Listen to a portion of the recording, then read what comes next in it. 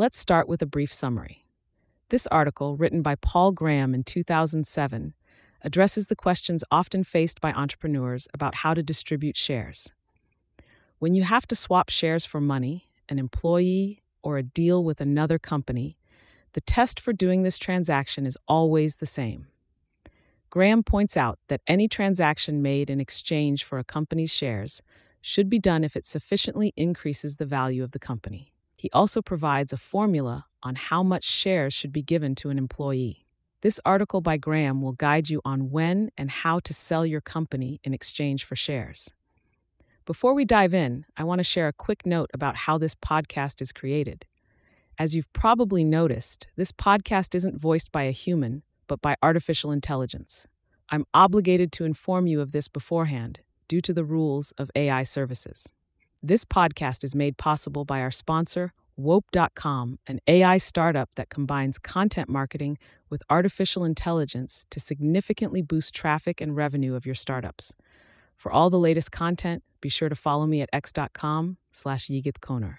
Now, let's turn our attention back to the essay, How to Distribute Your Company's Equity, Insights on Investors, Employees, and Stock Shares.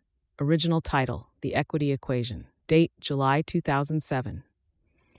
An investor wants to give you money for a certain percentage of your startup.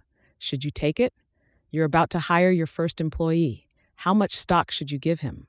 These are some of the hardest questions founders face, and yet both have the same answer. 1y-n. Whenever you're trading stock in your company for anything, whether it's money or an employee or a deal with another company, the test for whether to do it is the same.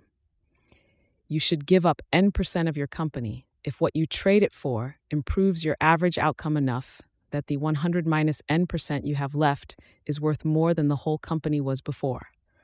For example, if an investor wants to buy half your company, how much does that investment have to improve your average outcome for you to break even? Obviously, it has to double. If you trade half your company for something that more than doubles the company's average outcome, you're net ahead. You have half as big a share of something worth more than twice as much. In the general case, if n is the fraction of the company you're giving up, the deal is a good one if it makes the company worth more than 101 minus n. For example, suppose Y Combinator offers to fund you in return for 7% of your company. In this case, n is 0.07, and 1 of 1 minus n is 1.075. So you should take the deal if you believe we can improve your average outcome more than 7.5%. If we improve your outcome by 10%, you're net ahead because the remaining 0.93 you hold is worth 0.93 pi 1.1 equals 1.023. One of the things the equity equation shows us is that, financially at least, taking money from a top VC firm can be a really good deal. Greg Mcadoo from Sequoia recently said at a YC dinner that when Sequoia invests alone, they like to take about 30% of a company. 7 equals 1.43, meaning that deal is worth taking if they can improve your outcome by more than 43%. For the average startup, that would be an extraordinary bargain. It would improve the average startup's prospects by more than 43% just to be able to say they were funded by Sequoia, even if they never actually got the money.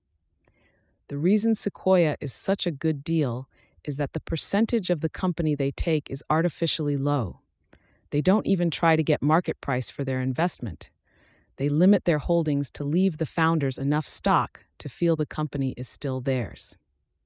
The catch is that Sequoia gets about 6,000 business plans a year and funds about 20 of them, so the odds of getting this great deal are 1 in 300.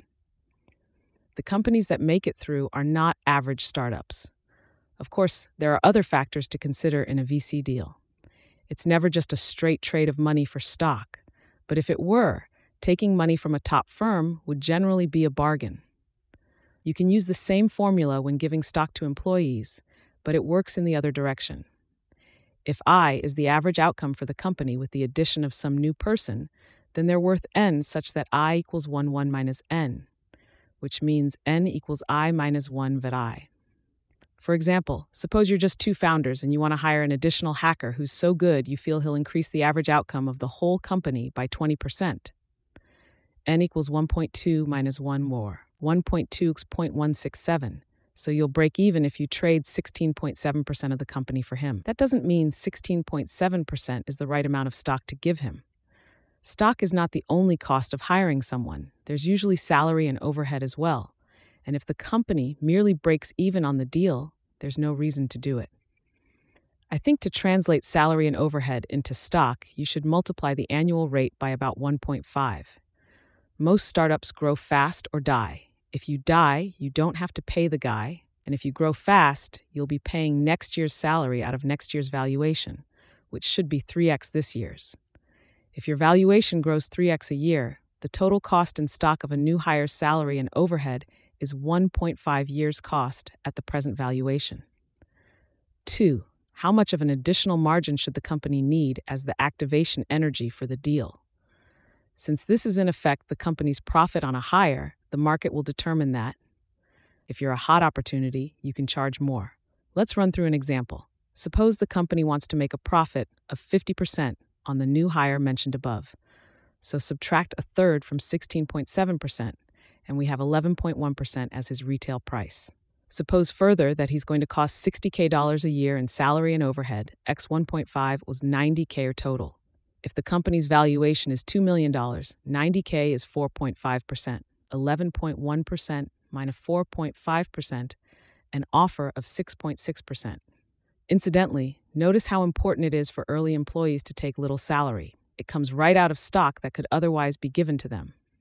Obviously, there is a great deal of play in these numbers. I'm not claiming that stock grants can now be reduced to a formula.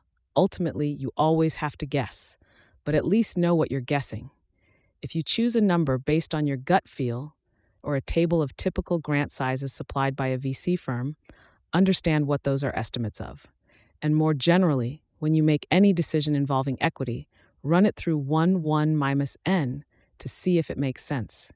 You should always feel richer after trading equity. If the trade didn't increase the value of your remaining shares enough to put you net ahead, you wouldn't have, or shouldn't have, done it. Notes. This is why we can't believe anyone would think Y Combinator was a bad deal. Does anyone really think we're so useless that in 3 months we can't improve a startup's prospects by 7.5%? The obvious choice for your present valuation is the post-money valuation of your last funding round.